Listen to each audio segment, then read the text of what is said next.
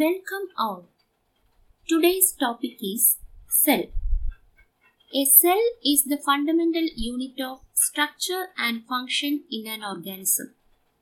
Each and every plant and animal is made of a cell or cells. Cells are the building blocks of living organisms. The cells forms the basic unit of life.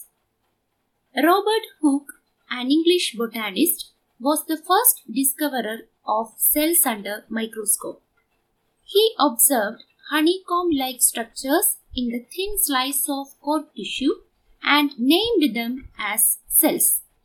The term cell was proposed by Robert Hooke in 1665 and is derived from the Latin term cellula, which means little room. Based upon the basic plan of cellular organization, the cells are grouped into two types, namely prokaryotic and eukaryotic cells.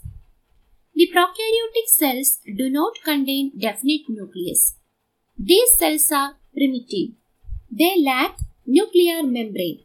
Such a type of nucleus without a nuclear membrane is called a nucleoid or incipient nucleus. Prokaryotic cells are found in bacteria and blue-green algae.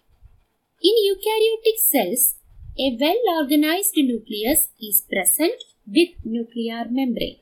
Eukaryotic cells are found in most algae, fungi, protozoa, and all the higher plants and animals.